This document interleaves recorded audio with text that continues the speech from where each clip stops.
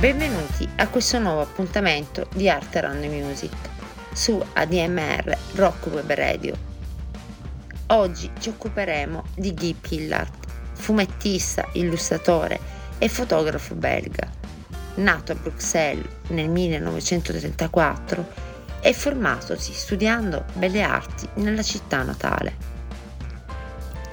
Trasferitosi a Parigi, inizia a lavorare come illustratore, influenzato dalle correnti artistiche emergenti come la pop art e l'arte psichedelica, realizzando diverse opere pubblicitarie per il cinema, la televisione e per locali di intrattenimento come il Crazy Horse.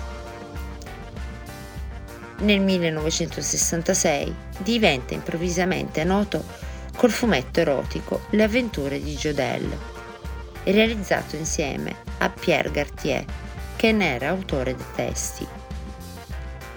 Nell'opera, che utilizzava una provocatoria gamma di colori vivaci per creare accostamenti volutamente stridenti, si cita la pop art che cita il fumetto, non solo nelle scelte grafiche, ma anche nelle sceneggiature, dove si mescolano ambientazioni e personaggi di tutte le epoche. Jodelle è un'agente segreta disegnata con l'aspetto di Sylvie Vartan, icona acqua e sapone di quegli anni. La protagonista è immersa in situazioni piccanti, sullo sfondo di un'assurda Roma imperiale che segue le mode degli anni 60. La trama fantapolitica è incentrata sullo scontro tra una sadica proconsole che cospira per deporre l'imperatore Augusto, vecchio nevrotico ed effimato, e un corpo militare di giovani e belle ragazze, di cui anche Jodelle fa parte, che deve sventare le sue trame tra orgastici baccanali e Cadillac trainate da cavalli. Nel 1967 collabora al film Gioco al massacro di Alain Gessois. Per la pellicola lavora sia alla realizzazione del manifesto come alle strisce disegnate che fanno parte del film e sia alla copertina della colonna sonora composta da Jack Lusier.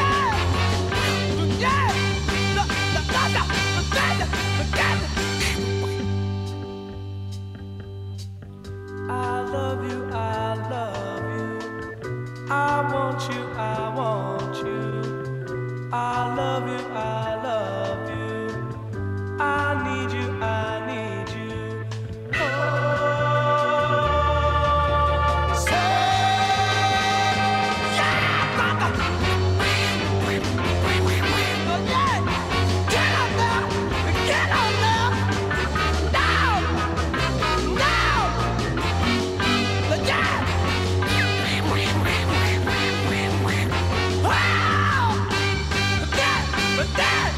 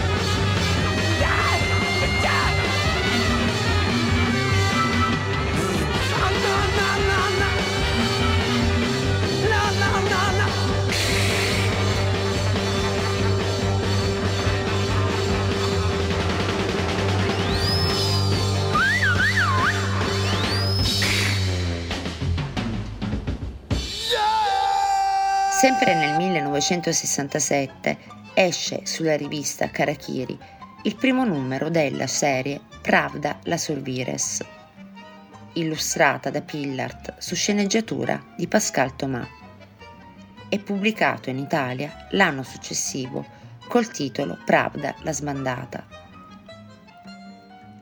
Il fumetto riflette i conflitti tipici degli anni 60 e del Maggio francese, la contestazione delle istituzioni da parte dei movimenti studenteschi e la nuova presa di coscienza femminile.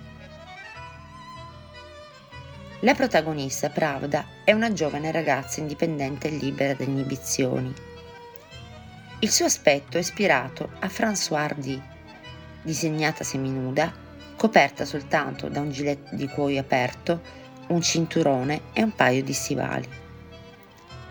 Pravda è soprattutto nemica della società dei consumi, che combatte senza pietà, mettendosi anche alla testa di un aggressivo gruppo di motocicliste.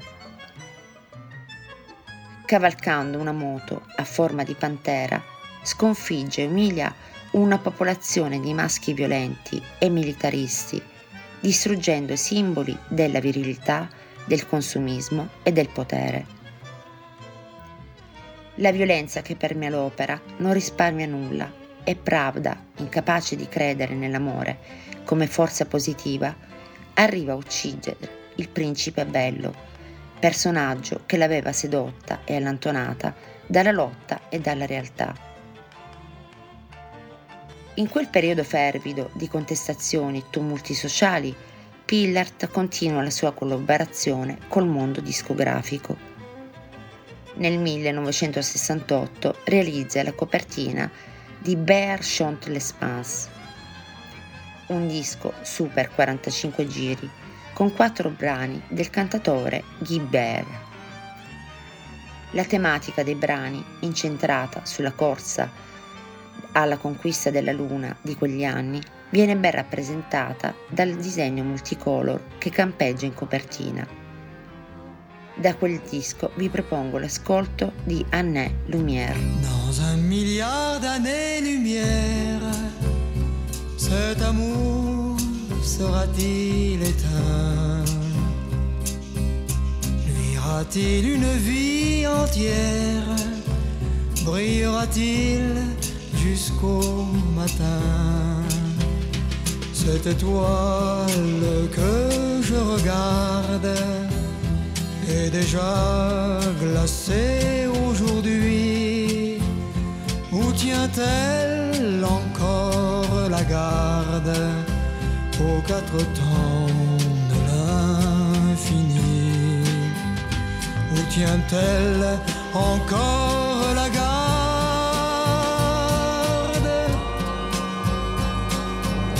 aux 4 temps de l'infini?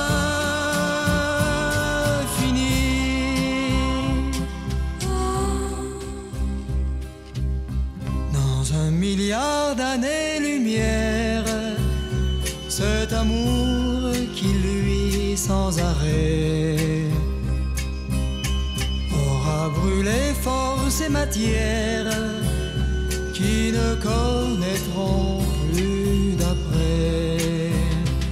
Et le sort disperse les masses, rougissant les bleus et les verts, balayant les corps qui se cassent aux 4 vents de l'univers, balayant les corps qui se cassent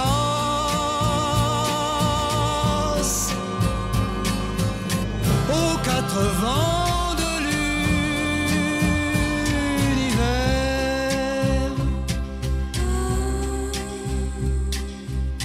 Dans un milliard d'années-lumière, sera-t-il question de toujours, comme au siècle où roulaient naguère les météores de l'amour?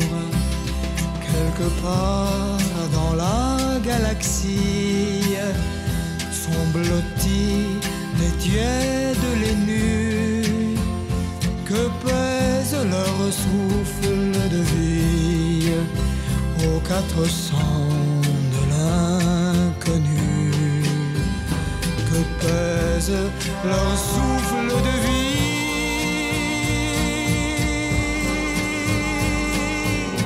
aux 400 de l'inconnu.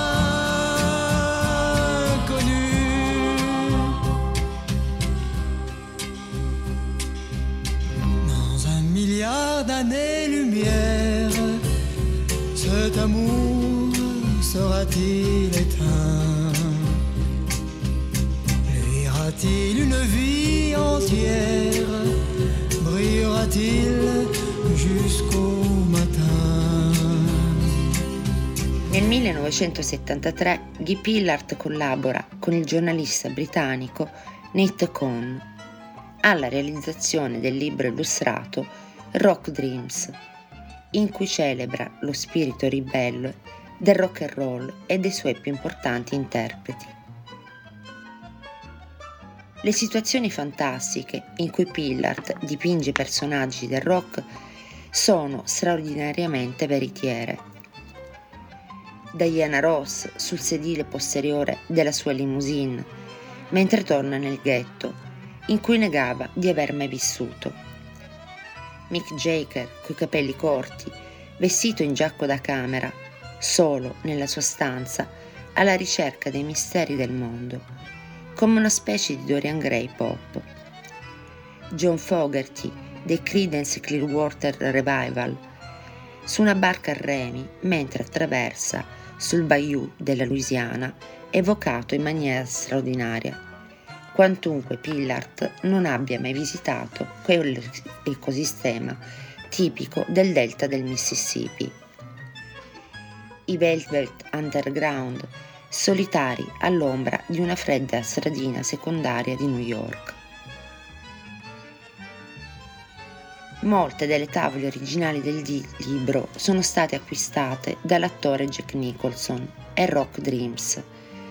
Per quanto composto da immagini tetre inquietanti, risulta davvero rappresentativo dello spirito e della musica di tutti i personaggi rappresentati. Forse la tavola più calzante ed evocativa del libro riguarda lo scatenato Jim Vincent. Vestito di pelle, claudicante per la gamba invalida, egli punta un coltello contro un gruppo di poliziotti giunti in un bar per arrestarlo. L'immagine è uno specchio fedele della personalità controversa e ai limiti della legalità di Vincent, che nel corso della carriera ha avuto diverse controversie legali e guai giudiziari col fisco americano e a seguito dell'abuso di alcol e stupefacenti assunti quotidianamente per dominare il dolore alla gamba. Da uno dei principali autori della prima era del rock and roll vi propongo l'ascolto di Catman.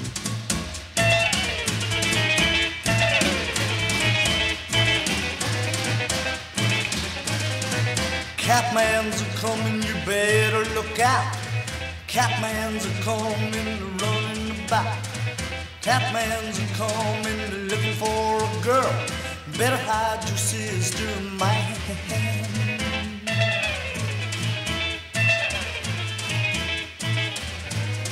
C is for the crazy hairdo that he wears around.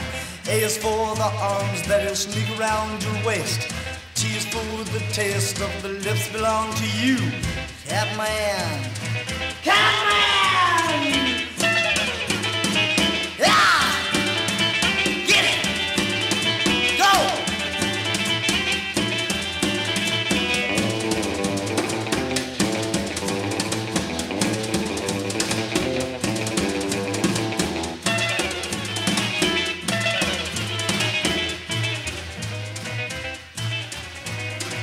M is for the main things that this mean man does.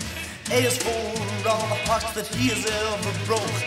N is for the names of the list you may be on. Catman! Catman! Rock!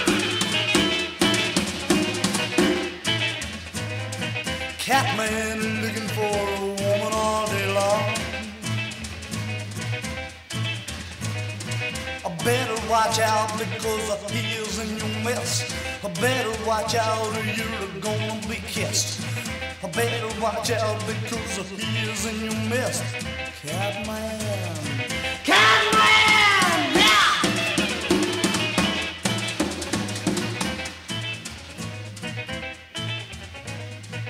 Better watch out because I'm the Catman. Catman.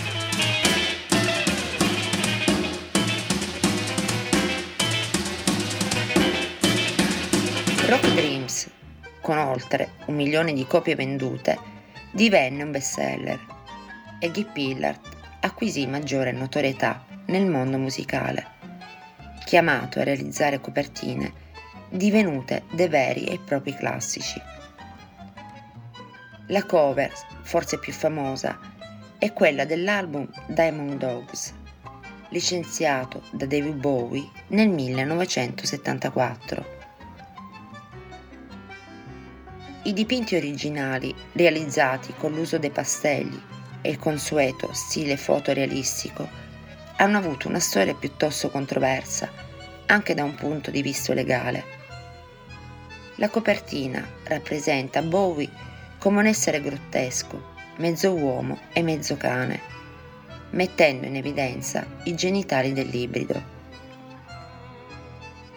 Poche copie originali sono entrate in circolazione al momento dell'uscita dell'album, raggiungendo valutazioni da record fra i collezionisti. Quasi subito i genitali dell'essere dipinto sono stati aerografati, editando una copertina apribile così come è universalmente conosciuta. L'artwork originale e parzialmente inedito apparve in doppia pagina su un numero della rivista Cream e come poster a tiratura limitata per il fan club di Bowie. Una copia di questo raro poster è conservata al Museo d'Arte Moderna di New York. Pillard aveva creato anche un altro dipinto, riproduzione di una foto, scattata per la promozione di Diamond Dogs, che raffigura Bowie con al guinzaglio di un cane mastino. Il dipinto ha collocato la scena all'interno di uno skyline di grattacieli che si adattavano bene al tema dell'album.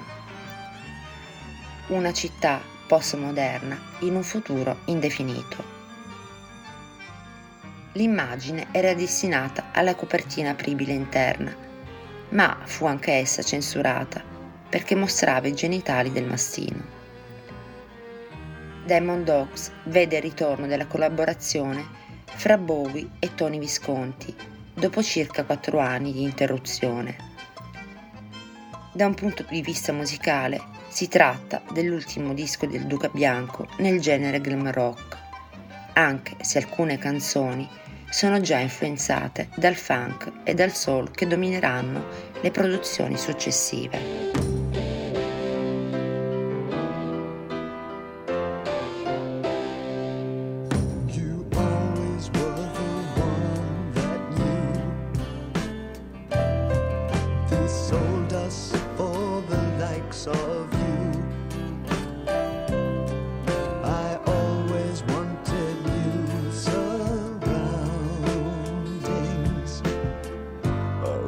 To rent while the lizard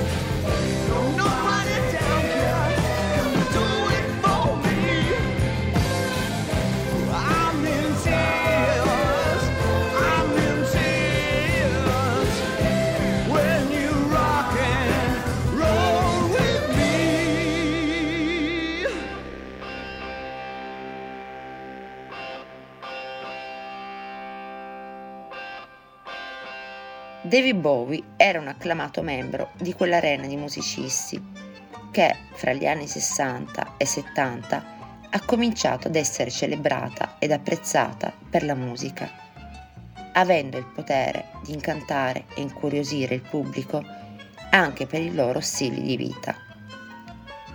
Questa visione della scena culturale ha alimentato nel mondo della musica popolare la costruzione di una sorta di iperrealtà. I diversi personaggi venivano esaltati, esagerandone il carisma al punto che l'insolito e il pittoresco finiva per apparire come un luogo comune. Con Rock Dreams, Guy Pillard ha contribuito ad esaltare questa chiave di lettura, immaginando storie da raccontare e luoghi ove ambientarle, ove realtà e fantasia risultano spesso indistinguibili. Il successo di Rock Dreams si fonda proprio ed essenzialmente su questa serie di immagini, concepite come parti di un film mai stato realizzato. La tecnica utilizzata da Pillard si rifà a quei grandi artisti americani come Edward Hopper e Norman Rockwell, parte integrante del cosiddetto realismo romantico, trasformando quegli stili e trasportandoli in un territorio più oscuro, sgargiante e surreale. Questa interpretazione europea di quell'arte ha incontrato alla perfezione i gusti di un'intera generazione di intellettuali e artisti internazionali completamente disillusa, uscita dai ruggenti anni 60 con le macerie di un'arrembante società dei consumi fra le mani. I Rolling Stones, anch'essi presenti nel libro di Pillard, rimasero impressionati dalle sue tavole e lo invitarono alle sessioni di registrazione dell'album It's Only Rock and Roll per stimolarlo a trovare un'idea per la copertina. Così, sempre ancora nel 1974, Pillard ideò la scena dove i Rolling Stones venivano ritratti come divinità rock, che scendono da una scalinata di un tempio, circondati da una folla festante di giovani donne in abiti ispirati all'antica Grecia.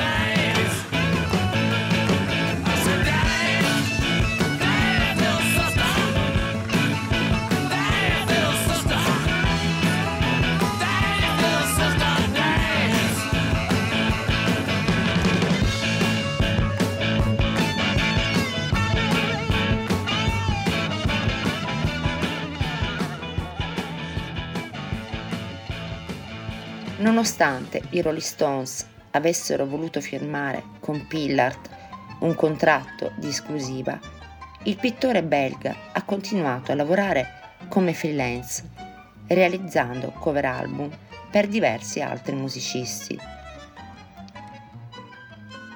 Come esponente della prima generazione di artisti europei influenzati dall'arte americana, Guy Pillard ha subito la fascinazione dei prodotti culturali da essa provenienti: cinema e letteratura pulp, musica e fotografia, fumetti e la cultura pop in generale.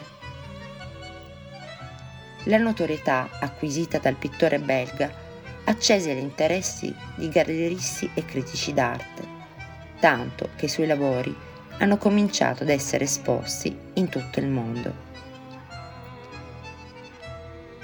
Fra il 1976 e il 1986 Pillard realizzò Las Vegas The Big Room, una serie di 48 dipinti che ritraggono personaggi del mondo dello spettacolo, della politica, dello sport o della criminalità.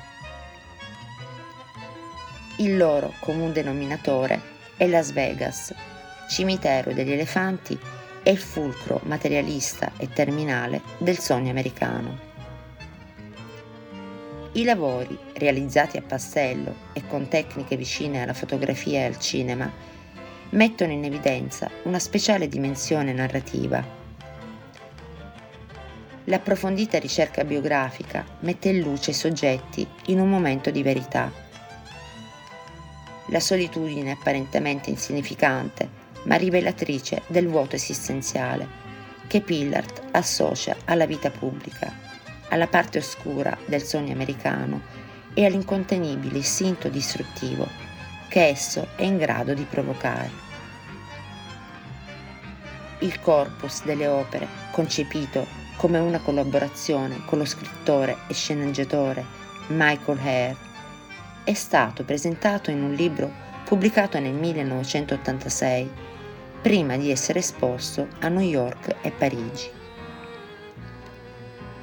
Alla fine le cover realizzate da Pillard in carriera non saranno molte, ma tutte di estremo valore artistico, nonché significative per i contenuti concettuali. Una di queste è quella prodotta nel 1999 per l'album Horse of Different Colors di Willie DeVille.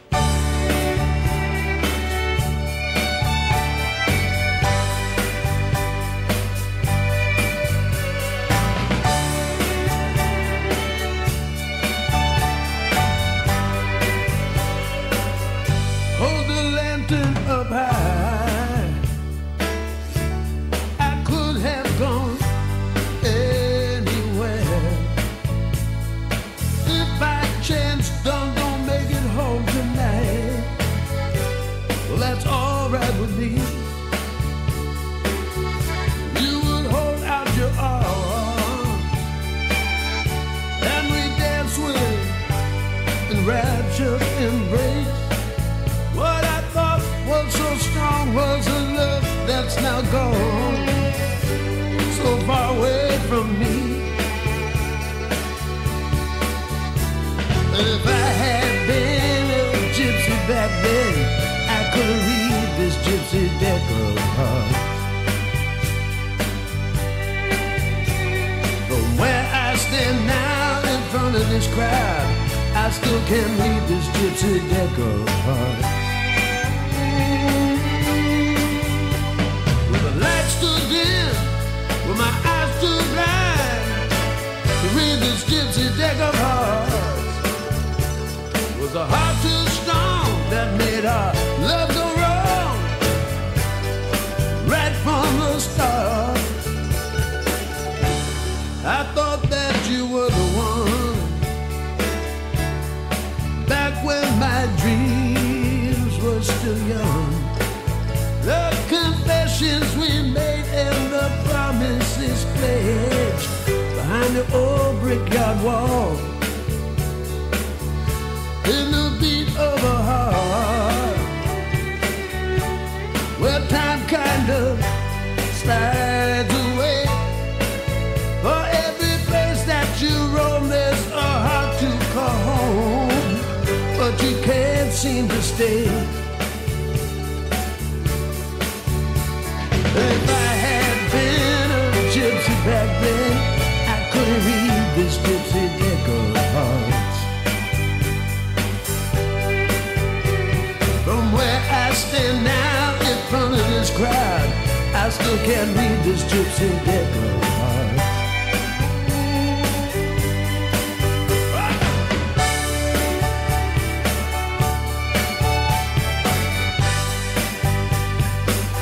I can't read this gypsy deck of hearts.